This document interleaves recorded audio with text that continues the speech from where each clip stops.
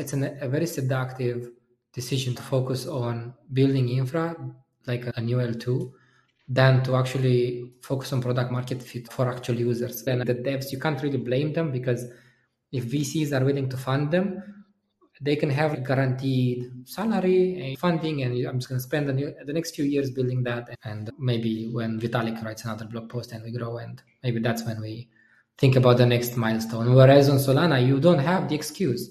It just works. You don't have an excuse. You can scale. Just build stuff. Let's just see what people want, and let's grow from here. And that's why I think the next breakout apps definitely are going to be out of Solana.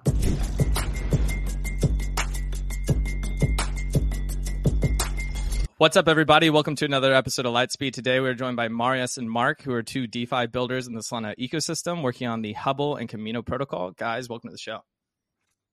Hey, guys. Thanks very much. Pumped to have you guys on. Last time we saw each other was at Breakpoint, and it's been a couple fun months since then. For this conversation, we want to talk about Kamino and also Hubble, and a good part to start would just be the origin. So maybe, Marius, would you start for us? Yeah, basically, in 2021, I was working at a TradFi job, writing C++, and I really enjoyed the domain of my work, but I didn't really think there would be a lot of growth. And I saw that crypto was basically in the bull market at that time, so everyone was talking about it, and I was looking for jobs or things to do in crypto, and I found out about Solana. This was this new chain that was written in Rust. And basically, Rust was this thing that I was writing on the side. I was really passionate about it, and I saw there was a hackathon, and some guy on Twitter said that check out this hackathon. It might change your life. So I checked out the hackathon. I joined the team and I started writing some code, and I just loved it. And basically, I didn't have any opinions about crypto before, about what chain is best. I didn't know anything about EVM, or I didn't know much about these things. So I just took everything from zero, and I just really liked it. And when I compared EVM and Solana, from talking to some people, I had an open mind. I didn't have any bias or back bias. So it was obvious to me as an engineer that was working on, distributed systems, that this is just a much better design. So then I thought, what's going to be Solana? What's the thesis of Solana going forward if we look at the current state of the DeFi market in EVM, because that was the only really and Binance Smart Chain. And it just made sense that a lot of stuff will happen and it will be a growth market. And I want to be a part of that. And I was thinking, what would you need for any ecosystem to grow? And for it to grow, to begin with, you need the primitives. And you need a DEX, you need a lending market, and you also need a stable coin. And there wasn't that many stable coins at the time in Solana. So basically, that's why I said I'm going to start a new project and make a stable coin out of it. And that was basically the beginning. Talked to quite a few people who, some of them were interested in funding me, started Hubble, and basically we just built from there. There was a lot of grinding and product market fit iteration to get to realize what is really the point of a decentralized stablecoin and how should it be designed, etc. But that's kind of the origin story. Two questions. One, if you're coming from the Ethereum land, is it fair to compare it in some ways to how Maker works, MakerDAO? And then also, when you started Hubble, what was the status of USDC and centralized stablecoins on Solana? Was that a big market yet? Yeah, it's fair to compare it with Maker at the moment. It started as a fork of Liquidity, which didn't have a few features. We then pivoted away from Liquidity into Maker, and probably we're going to pivot again. So that's kind of the similarity between them. In terms of what was the adoption of stablecoins in Solana at the time, USDC was the king. Basically, the fact that now I realize, when I was at the first breakpoint, that Tolly was talking about how they managed to get native USDC on chain, and I didn't really know why it was such a big deal, and I do understand it now. USDC was the biggest one, but Solana was relatively small chain. The total TVL at that time was 300 million. So, and we had Saber, and Solana wasn't even live, at that time. it was just a very nascent ecosystem. So you didn't know how things would go. What the growth of an ecosystem is going to be. In some cases they're obvious what primitives will be, but in some cases it's very path dependent. So you don't know which way it would go. That makes sense. And Mark, you were there during this time, is that right? Yes and no. So I was there when Marius started building Hubble. Actually, I was a Solana fanboy, and I guess like if I chart a little bit like my journey through life, I've been this non-coding finance nerd. So always at the intersection of tech and finance, and I worked. I'm British, live in Switzerland, been working for Swiss banks and regulated finance in different kind of roles. Found crypto just through originally like trial and error and being interested in tech and markets. And then after meandering my way through like ETH and BNB and missing out on DeFi Summer, I like got to know Solana and fell in love. I just became really passionate as a user and experimenting with DeFi. And I independently came out to Breakpoint in 2021, just to kind of check it out and thinking about potentially doing something in the future with Solana. And that, raging bull market, that like cemented my interest in Solana. And around that time, someone like a mutual friend introduced me to Marius and Thomas, who were about to launch Hubble and had been building it. And yeah, I kind of took the plunge to join the team, and haven't looked back since then. So I also feel, I don't know. I mean, does 2021, does that make you a Solana OG? I'm not sure, but like that was like my entry to Sol. I started buying the token. Thought I was a genius, when it 3x'd in a few weeks, and it's been the emotional ride since then. So that's good background on Hubble.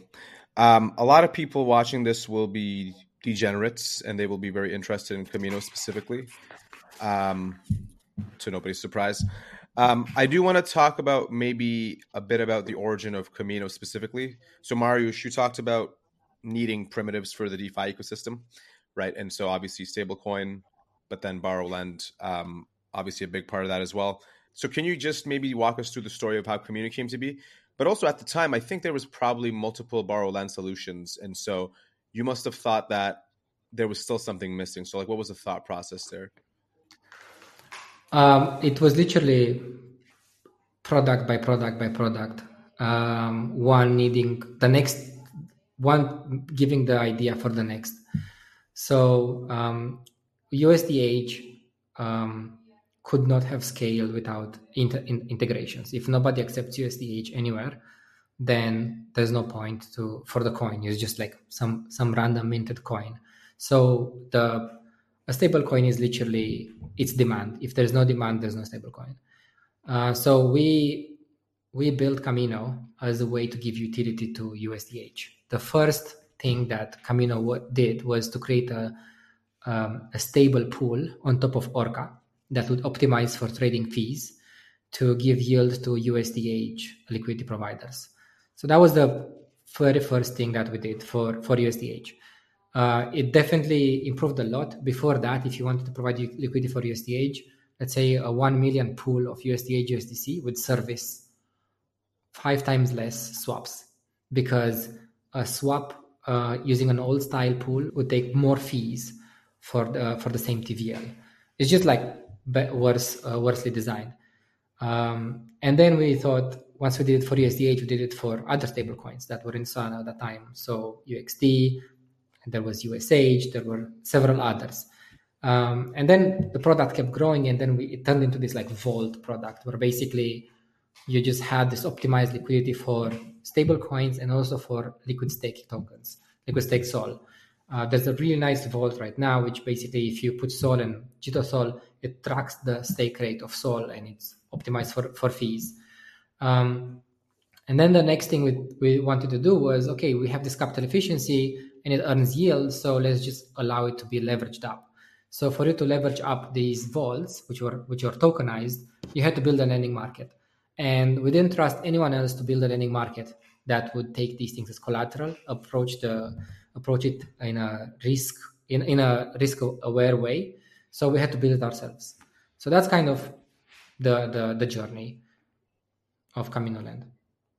So you weren't satisfied with the risk appetite of the ecosystem at that time. So I do want to talk about like the margin Sol and debate that we had 2 weeks ago. And maybe a good way to segue into that would be to just approach or understand Kamino and your specific approach to risk management, how you think about risk.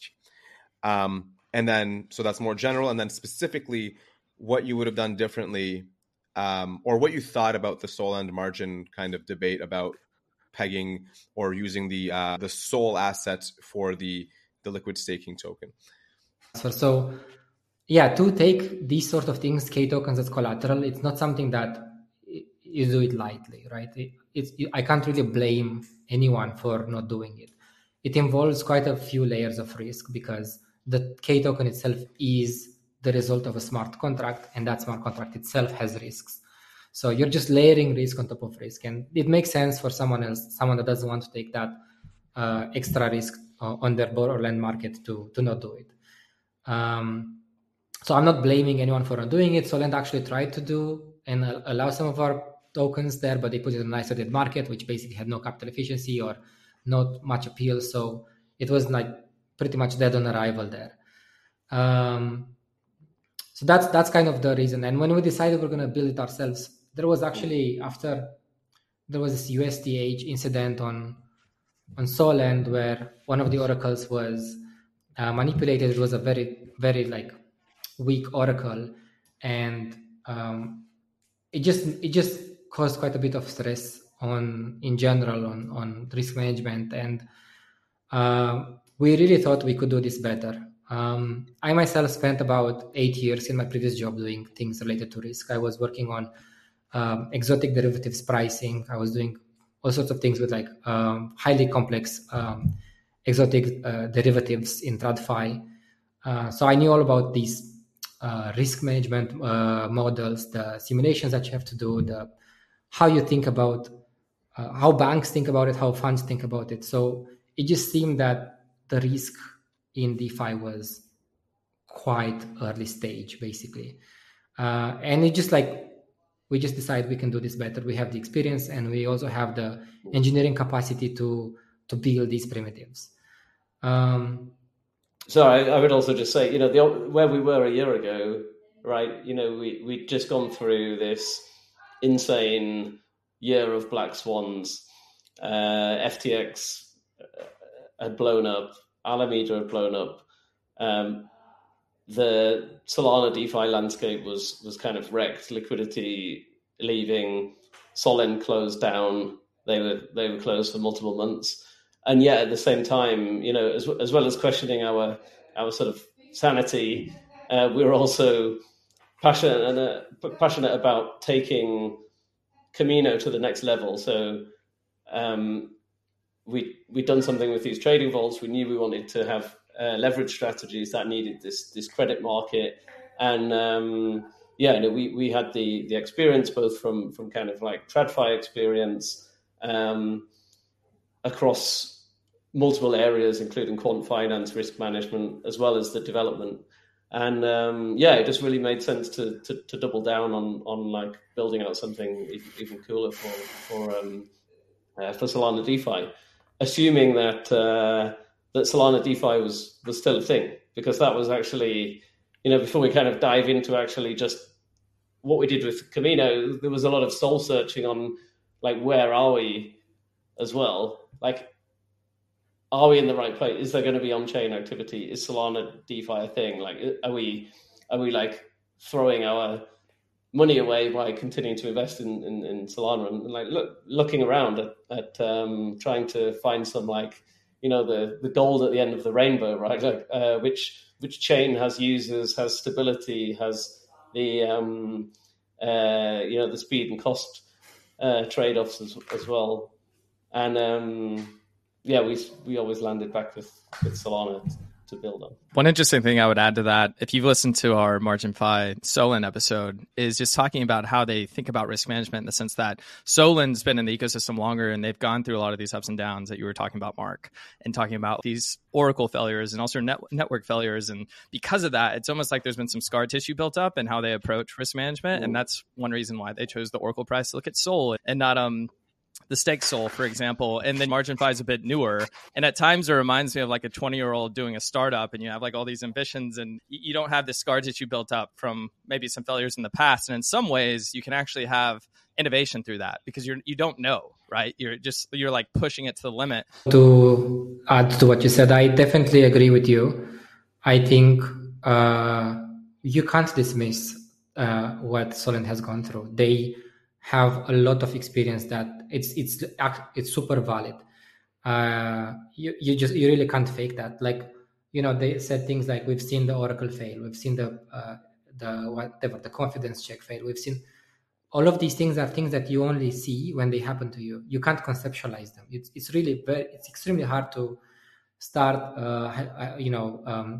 imagining situations and then preventing them. You can do everything you can, but at the end of the day, the market will do things and you will not expect them.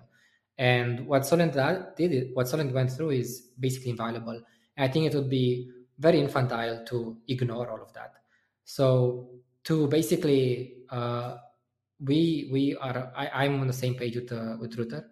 We have the same mechanism for pricing stake Sol derivatives. I think that's the right way to do it. I think MSOL, like if you consider the trade-offs of like choosing one price or the other, I do think that there's a lower chance of pool drainage of these stake Sol derivatives than of price manipulation or Oracle failure.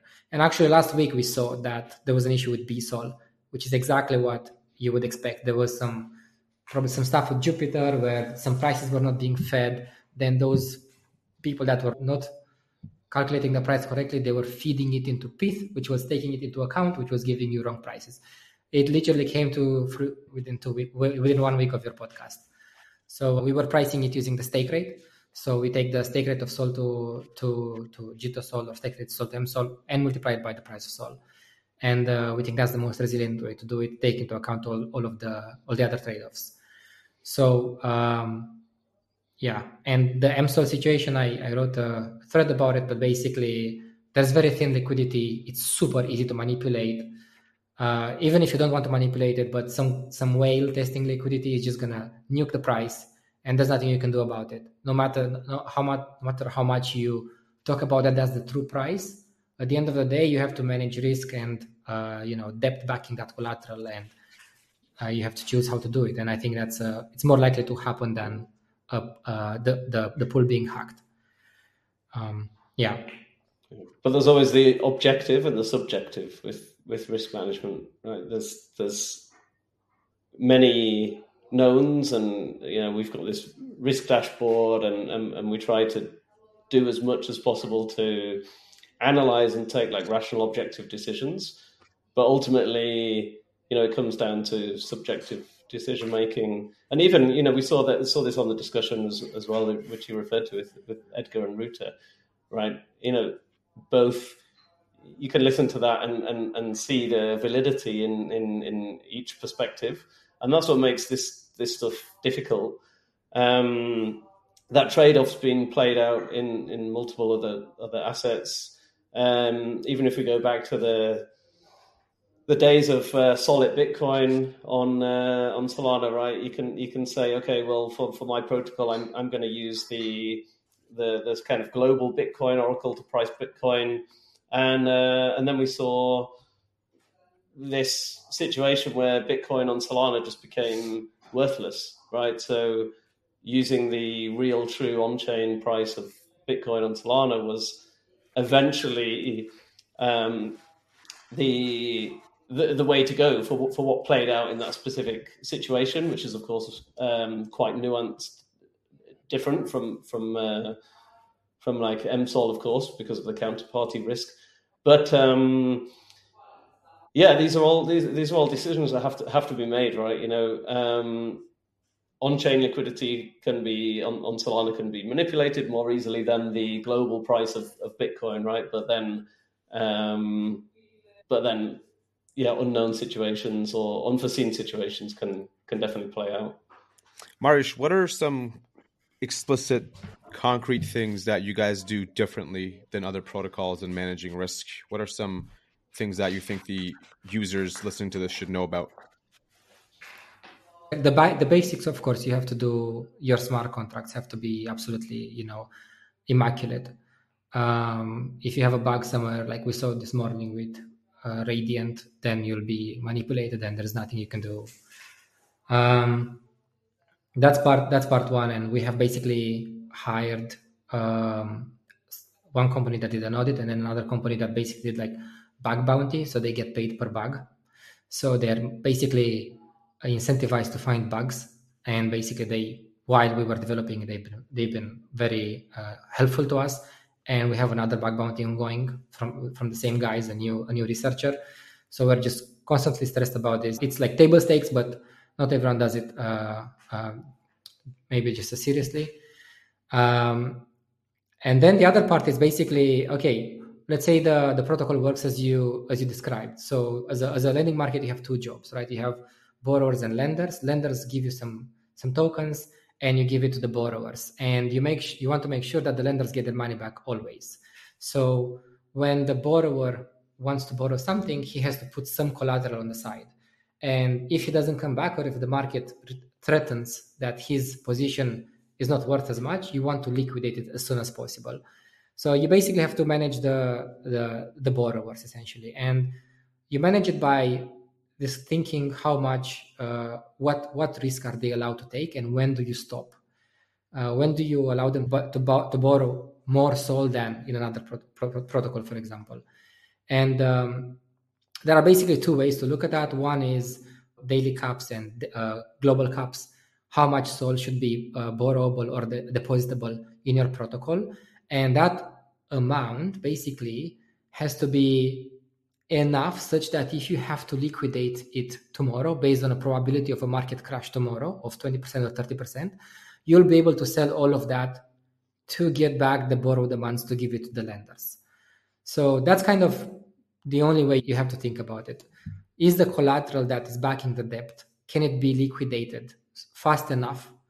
Is there enough liquidity on the market to be liquidated fast enough such that you can repay the lenders? And you basically have to look at we have like a dashboard that continuously monitors the liquidity on the market. How much slippage do you get if you sell SOL? What is the volume of SOL, etc. for $1 million, $2 million, $3 million, $10 million? For that, we basically use an API backed by Fibonacci. Shout out to Shimon and Sam for providing that API. We have a few models that basically calculate the impact of price changes. So let's say if the price of SOL drops by 10% tomorrow, how much is liquidatable? If it drops by 20% tomorrow, how much of the market is liquidatable? And based on the amount of that is liquidatable, let's say $10 million, can I sell all of that on the market right now based on the current liquidity, and how much slippage do I get? And is that slippage enough to cover the debt that has to be repaid? So that's how we look at it. We have a public dashboard, risk.kamino.finance, and it literally tracks all of that. That's basically the very short, long version of things. I think one thing that people get wrong usually is that they think that they can monitor risk and they put caps and the job is done. But the problem is that the market changes without you knowing. So liquidity changes. There's a drop of 20% in one day. Liquidity vanishes.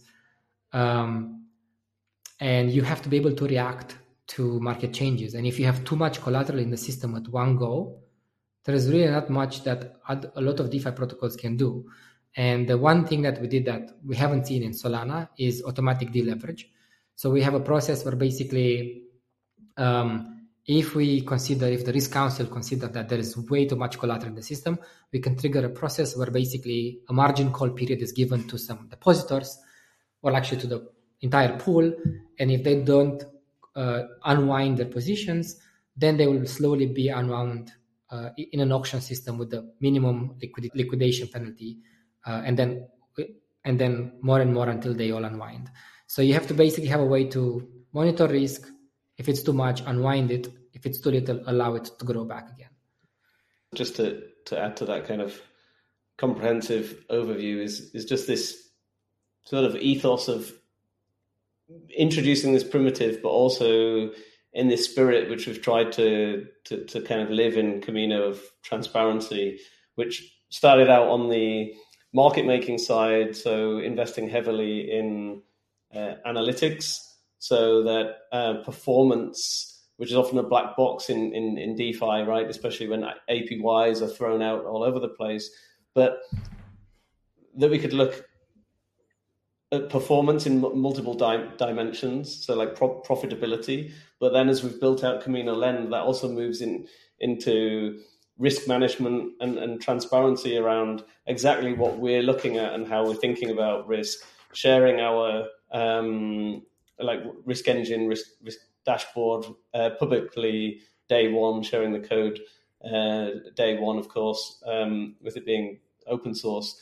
But like living out this like DeFi should really be not just about like the smart contract transparency, but just like the whole methodology and process transparency. Because, as I think our background is broadly as a team come from like the traditional finance world as well as some like tech industries.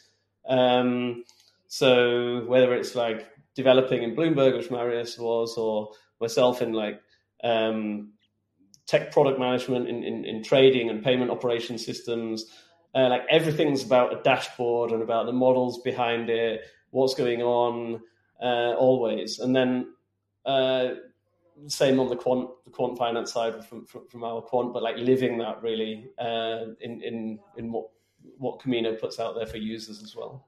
Yeah, those are really great answers. One more question on risk management, and then we'll get to the future of Kamino and what to get excited about. One thing that like popped in my head as you're talking about all this is right now, Kamino doesn't have a token. One thing that often comes with tokens is governance. And with governance, you might have a slower reaction time to what's going on in the markets because you're really well known for your risk management engines, doing this analysis, both on-chain and off-chain. But how do you guys balance or think about these concept of lending protocols like Kamino, once a token is introduced, that might have something like governance mechanisms? And I also think of Jito, because in Solana, you're seeing all these token launches, and Jito is coming out with StakeNet, which is like this way to monitor statistics on chain and have everything be on chain through a smart contract. But that's very backward looking. And it feels like with you guys and Kamino and just lending, you do want backward looking data, but also the markets move so fast. You can't only look at that. You have to look at like what's happening right now. So how do you guys think about that balance between having this like quick reaction time and also moving towards something like on-chain governance? Well, I mean, ideally, you don't want to do any governance if you don't have to. So I'm constantly thinking about market triggers that could eliminate a governance decision. So, for example, let's say I want to unwind a specific amount of collateral. Let's say there's way too much SOL onto the market. How do I gather that? How do I think about it myself, and how can I automate my thinking on smart contract level? So you can do quite a bit of things with that. You can build all sorts of oracles that allow you to do that. And I think the point is that you don't want to be in the situation where you have to react fast. I think that's very difficult. That's a dangerous situation to be in. That's why you want to be proactive. Kind of expect the worst already ahead of time. But yeah, I mean, that's not an answer. The answer is that when you have to do it, what do you balance out more? Do you balance out do you care more about the who do you value the most, the token holders or the lenders in the protocol? And I think the lenders are the most important people in the protocol. So you have to find a way to keep them safe. I don't really have an answer to you. I think governance is still something we're thinking about.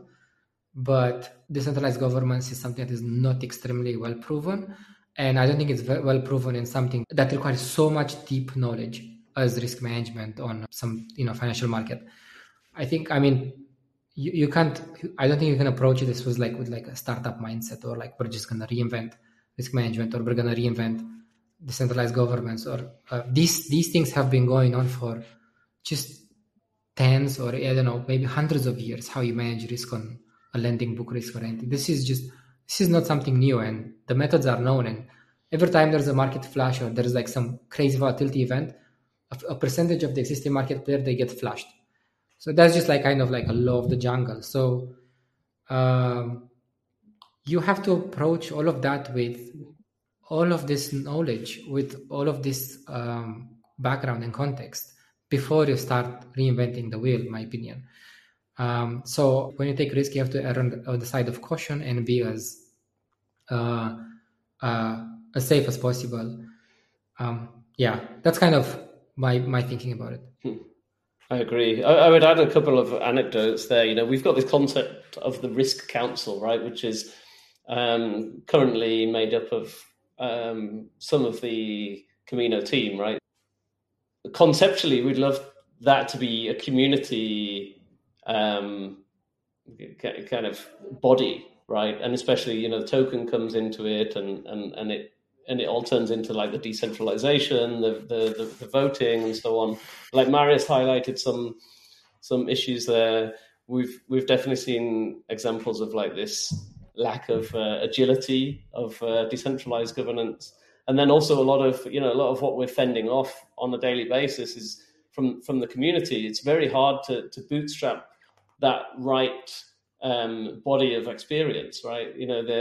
The community, and quite rightly, are very, very much like, raise the caps and give us more leverage power and everything. And quite, you can understand these requests, right? So we have to like balance all of the different stakeholders when it comes to governance. And it's not something that is like super easy to think of a dream scenario of it working on day one. I think we should talk a bit more about, first of all, two things. One is there's Kamino 2.0, which you guys did a big push on. So I want to make sure the users understand what's different about Kamino 2.0, because I took a look and I like it a lot, and I know you guys have some ideas for it and to keep evolving it. So number one, I'd like to hear about that. And then number two is going to be the question of the day that everybody's going to listen for, which is, what is up with the points? Right? Can you tease the audience with any points talk? I thought it was going to be when token. I thought that was going to be the question. So Kamino 2.0 is basically a set of protocols that work together to give you basically DeFi things to do. Kamino 1.0 was purely vaults, very few limited vaults. Kamino 2.0 is a much larger set of vaults with more interesting strategies for all kinds of pools, combined with the lending market, which can work with it by itself, with just to borrow and lend, but also can work with the vaults to leverage up the vaults. The point of Kamino 2.0 is to kind of grow into I don't like the term, but let's say into a super app. And the thesis is that there is going to be economic activity, and there is economic activity on chain. The most primitive version of that is the token. And basically people want to hold tokens, trade tokens, swap them, long, short, do all sorts of things with tokens, launch them. And that's kind of like, as soon as you trade them, it becomes an economy. As soon as you want to borrow something to leverage something more up, then it's just economic activity or financial activity. And Kamino basically wants to service that. Whatever the economic activity that will be on chain, Kamino will be there to try to service and to help that sort of activity. We don't have an opinion on the type of tokens or a thesis on what tokens will be the ones that will be the best, or if it's RWA, or if it's shitcoins, or if it's like commodities or utility tokens or governance tokens. It doesn't really matter. Kamino is basically going to be there to service the on-chain activity, and that can be trading volume, that can be leverage, can be long, short, lending to other people, launching the tokens, whatever that will be. That's kind of the point of Kamino. Even if Solana ends up being like the NFT chain or the social chain or whatever Solana ends up being, basically there will always be tokens and economic value on the chain. And when there is economic value, there's the need for custody, there's the need for borrowing, there's the need for all sorts of things. And basically Kamino should be there to service all of that. In more concrete terms, right now we have a lending market, we have a vaults product. We're going to add a Meteora DLMM to the vaults protocol as well. And more integrations between the vaults and the lending market. And then we have a lot on our plate at the moment, but then we will see what next comes. We have a lot of ideas, but we're managing quite a lot, so we want to make sure we do it. We do everything well and it's stable, etc. Maybe Mark can answer the question about the points. Quick break to tell you about an upcoming event I promise you don't want to miss. It's Blockworks' biggest and best institutional conference called DAS London. It's a 2-day event happening in London this March. We're going to have over 700 institutions, 130 speakers, and a couple thousand of us all under one roof. Crypto is in a position for the first time to actually onboard these institutions, and they're showing up. We have companies from BlackRock to Visa launching real products in the space. We have the real-world asset narrative taking off. We have things like payments that have been exponentially growing. And then we have things like DePIN happening in the Solana ecosystem. There's a ton of capital right now in this institutional space. It's going to be coming on chain. It's going to completely change the industry. Whether you are an institution or you're a retail user or you just want to learn more about what's going on in the space, this conference is for you. You're going to be able to meet some of the best and smartest people in the space. The speaker lineup's absolutely incredible, and you'll get to hang out with me. But the best part is you actually get 10% off your ticket if you use Lightspeed10 when checking out. I put a link in the show notes. I recommend buying this today because 1, you'll forget about it. 2, these ticket prices go up every single month. So anyways, I hope to see you there. Now let's get back to the show. One more thing before we get to the points that I'm curious on. When you say super app, and I know you mentioned this a little bit, what are you looking to build in-house versus what are protocols in Solana that you're integrating with? And what are you already integrating with today? Like you mentioned Orca earlier. I think Drift is there as well. Can you explain that a bit? I want to answer this one because I have a very strong opinion here. If we're going to build a protocol, it's going to take you 6 months to a year to build it, if you want to do it right, because you'll have to think very hard about. We'll have to really understand it because there will be lines of code which if you change everything will change about it unless you do something very simple, right? So building a protocol and taking it to market can take you up to a year of quite a few engineers and designers and auditors, and it's extremely time consuming because you're not in like the Web 2.0 world where basically you just ship something, it breaks, customer complaints, and you just go and fix it. You're more in the sense in a very adversarial environment where if someone discovers a vulnerability, he's already out to the door, internet to cash by the time you realize it. So it's way more difficult to build something on chain. So we will not build something that someone else has built it and we trust the team. So we do, just to take the simplest example, we do trust Orca. I think they've built a really good primitive, the CLMM product. It's been extremely well battle tested. I don't see any reason why Kamino would go and build a CLMM. We can compose with them. We trust them. They're safe. They're battle tested. It's great. The more a protocol becomes battle tested, the more likely it is that we would rather integrate it than write it ourselves. That's kind of how I think about it. That's like the baseline. It's extremely expensive to build something, and I might as well just compose with someone else and find some coordination with the other teams.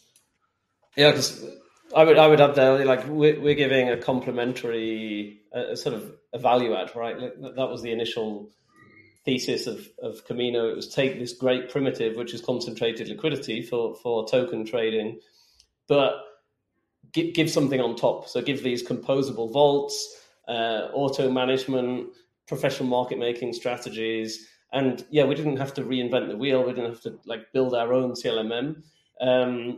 we work with Radium and Orca, who are great to kind of collaborate with and to build on. And then we've got like the Kamino touch on top.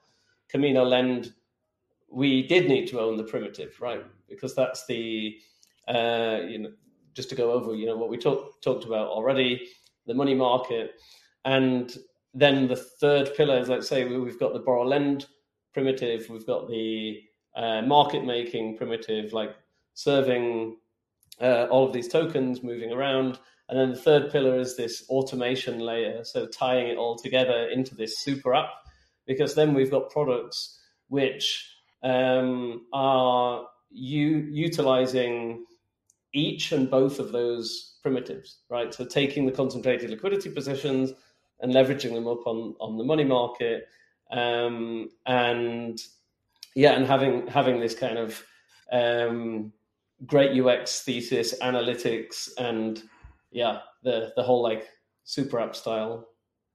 Let's go into points next, Mark. I think one thing I'd like to add, though, and it shows the power of Solana, is not only this composition or composability you're talking about now, but even just like the Jupiter plugin I think you guys have, right? Like if you come to Kamino with Sol, I think you can quickly swap in and out automatically with one click to deposit to a vault, which is just a really cool situation you can do on Solana and nowhere else. But anyways, Mark, yeah, let's talk about the points, because that's what everyone wants to hear.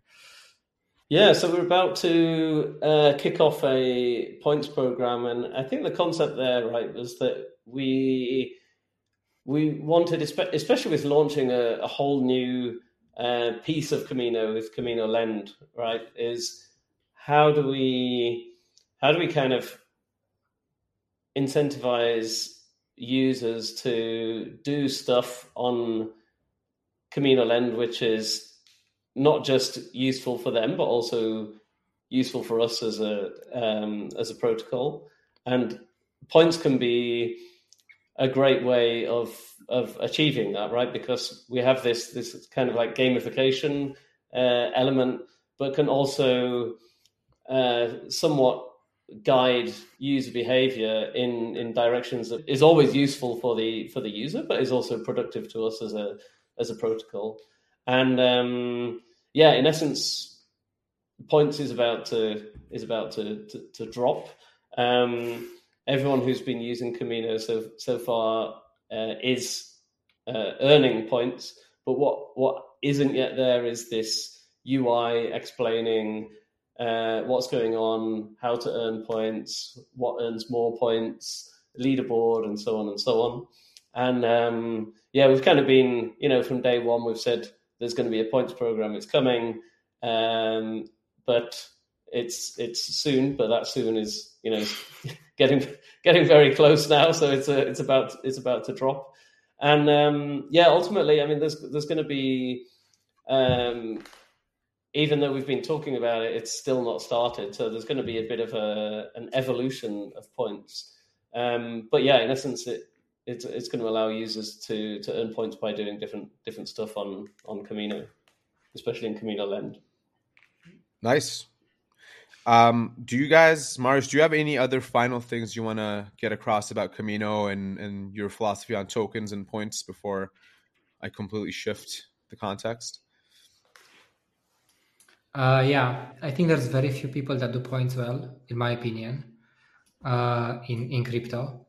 And we've been thinking about it quite a lot. I think now that Jito has dropped, the expectations of users has completely changed. There's a lot more mercenary users out there. We've seen that if you do only one round of points, then the users leave. So it's almost like you tell them, okay, game over. You can go to play the next game. Go farm points in the other place. This is definitely something we don't want to do. There will be multiple rounds of points and airdrops. I said airdrop. Yeah, and basically it's not going to be like a one-off thing, and for sure it's going to be. We've been thinking about it for a while, so we're going to give our own twist to it, and it's not something it's not like, okay, let's just give points and that's it. We want to do it well. All right, that'd be nice. Excited for it. Okay, so I will shift context. One thing that I think you do really well, and I would say you're probably one of my favorite accounts on Twitter to follow, is be vocal about your thoughts and what you think is right and what you think is wrong, which definitely needs to be done more on all sides, especially smart DeFi people. What inspired you to do that? And what is your kind of philosophy on being an advocate, and speaking out about, you know, the standards and ethics of the space?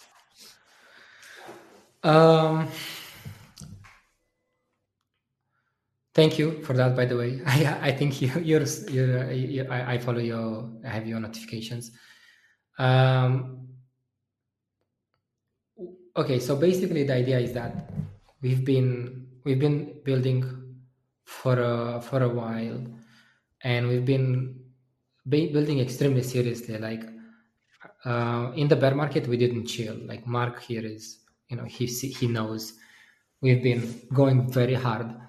Like, you know, last year and this year, January, February, March, we just, no matter the price, we were just building every day, and we were looking at the market a lot, like what's happening with that protocol, why is that not working, so there was such an excruciating experience that we basically had to unveil, you know, the truths, you know, in the sense, like, understand how this market really works. You know, you come to crypto with this like idea, ideals. You know, someone sells you a vision that this is about changing the world, and you put your own perspective on how you paint your own vision, but then you come and the reality is different, or maybe it's slightly different. You know, so if you don't want to go through the pain, and if you, whenever these like ideals get invalidated, it's painful and you have to accept them.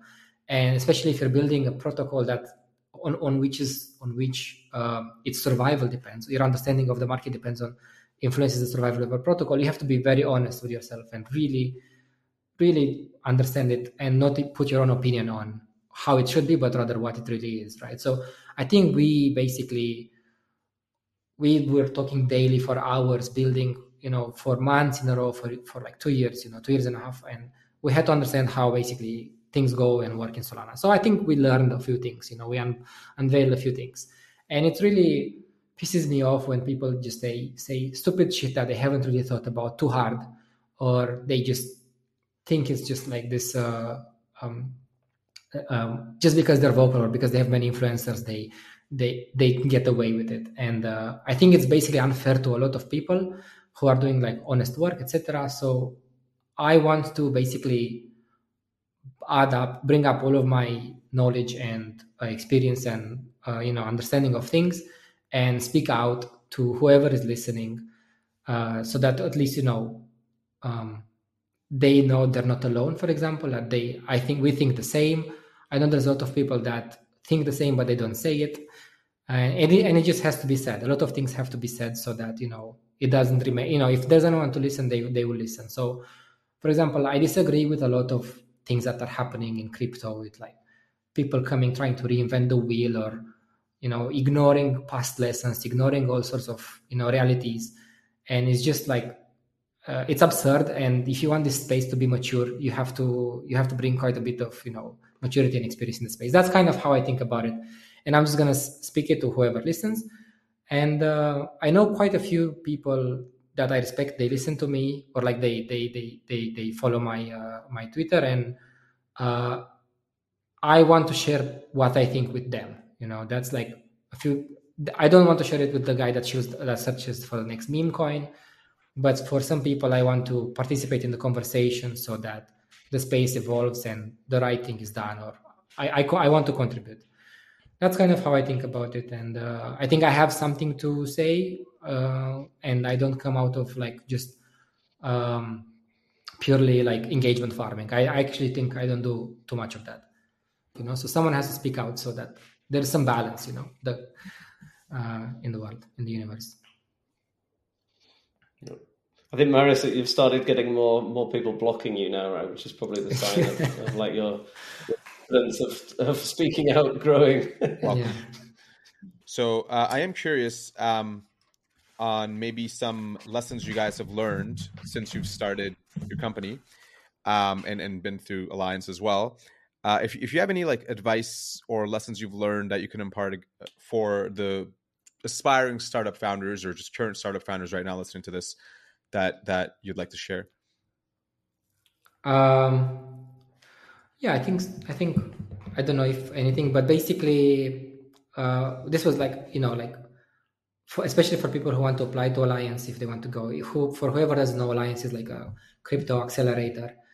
You apply and then you get like a 2 months or 3 months program where you go through all sorts of discussions and teams, and you have speakers from even like Solana speakers, or like Tolly even, or people from every ecosystem come and they talk to you, and they talk to you about legal and token launches and ecosystems, and then they talk about startups and growing a team and interviewing, basically everything.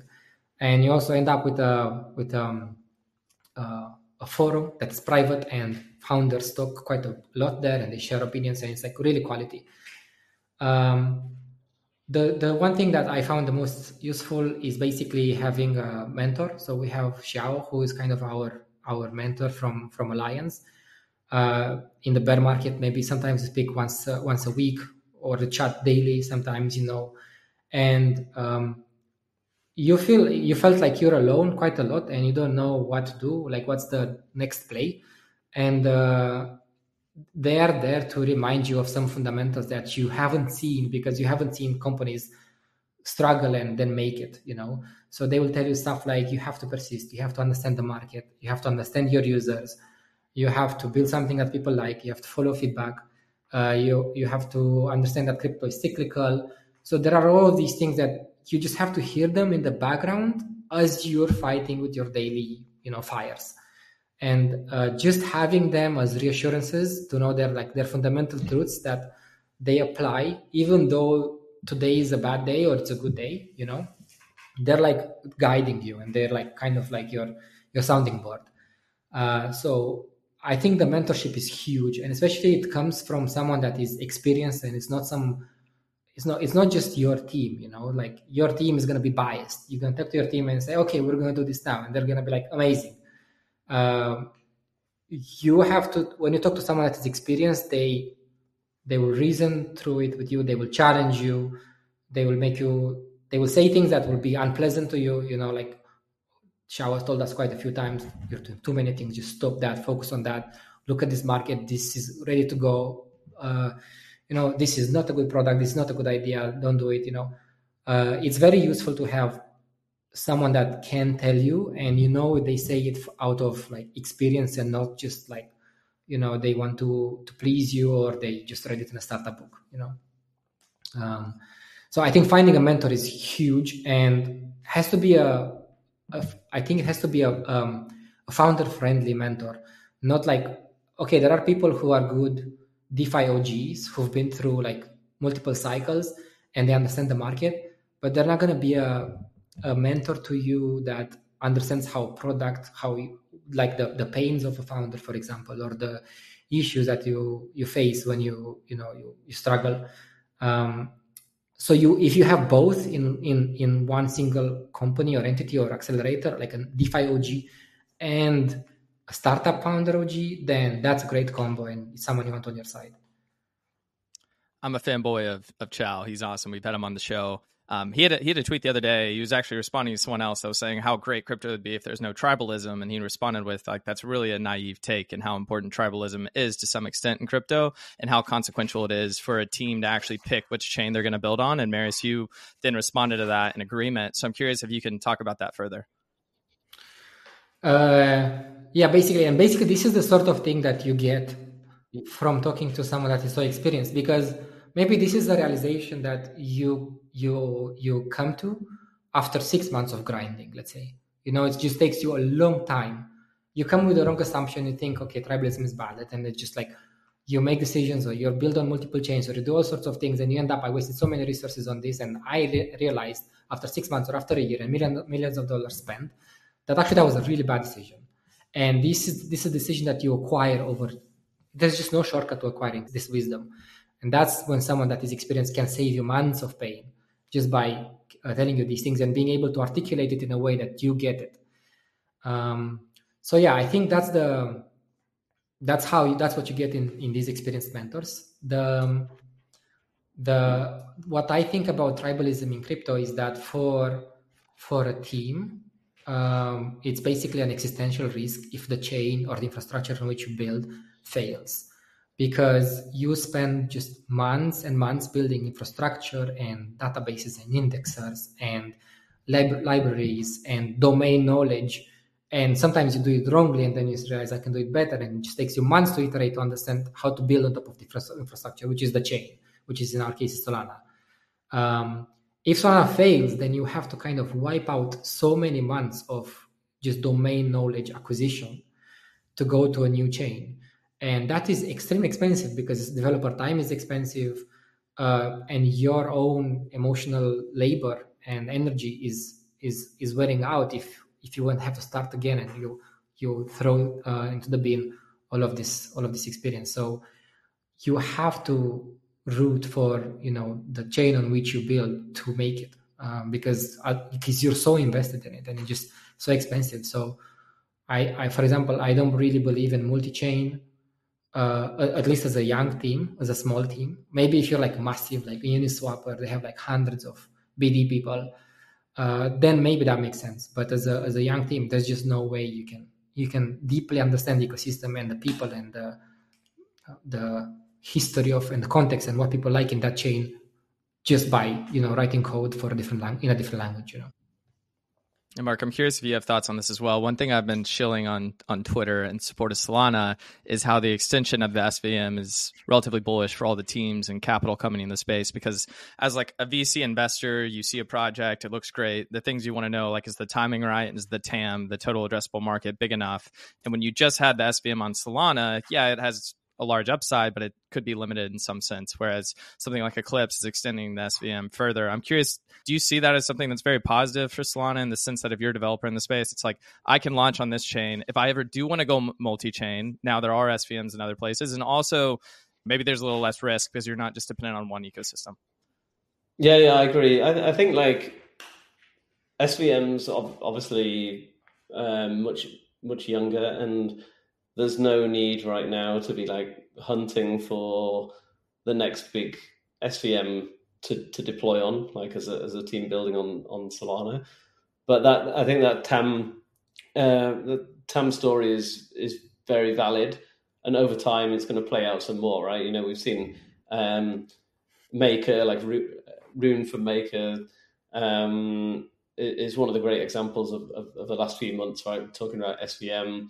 Eclipse have been one of the pioneers there, even with this whole like injective SVM initiative. So personally, I think that's only a good thing, that it's like entrenching the future success of SVM. But my feelings are the same. It's not now this sudden imperative that we have to go and deploy everywhere and be like the first to do X, Y, Z. We've got time there, but yeah, it's great. But I think what I would have reservations about, and Marius talking about the multi-chain aspect, is also an interesting point. Like over the last year, I mentioned before, we did a lot of soul searching of where are we building? Is it the right place? How's Solana measure up to other ecosystems, other technologies? And we went to all kinds of different events. One of them was ETHCC in Paris, which was really interesting experience. But one of my main takeaways from there was actually like seeing this such a big overriding theme from the teams there, and speaking to others, was like, not just what are you building, but where are you building it and where are you deploying? And it was very much driven by incentives, driven by, and I think detracting from innovation. And I wouldn't like, for me, I wouldn't like to see SVM evolve into something like that, right? Because then the ecosystem teams get like distracted by this topic. You know, the ETC takeaway, like I said, was what chain are you deploying to, and what's in it for me, and these are all like EVM chains. And is it optimistic? Is it ZK? And you're losing that aspect of innovation. So that's kind of how I'm thinking about it. I'm really happy that we've had this easy choice on where to build on SVM, and I think that's going to continue to be the case for a while. Yeah, I think a lot of people, it's just so easy to think, oh, there's this new chain, I'm going to go deploy in that new chain to try to land grab the same app, you know. And it's just so easy, but it's not easy in like it's a very seductive decision to make, to have to focus on building infra like a new L2 than to actually focus on product market fit for actual users. I think it's just so much harder to do that than to just go and say, oh, well, we're going to do that when it scales, but until then we will focus on scaling. It's just dangerous, and that's why you see like you don't see much iteration in terms of apps. They're all trying to scale, and I think the devs, you can't really blame them, because if VCs are willing to fund them, they can have like a guaranteed salary, and, you know, like a funding, and I'm just going to spend the next few years building that, and I'll talk to the users later. And maybe when Vitalik writes another blog post and we grow, and maybe that's when we think about the next milestone. Whereas on Solana, you don't have the excuse. It just works. You can get people. Like I was buying cappuccinos at Breakpoint, and I was bringing people in that I was meeting that were like non-Solana people. And I was like, can I buy a cappuccino? I was buying them. It was instant. So I was like, that's it. You don't have an excuse. You can scale. Just build stuff. Let's just see what people want, and just let's grow from here. And that's why I think the next breakout apps definitely are going to be out of Solana.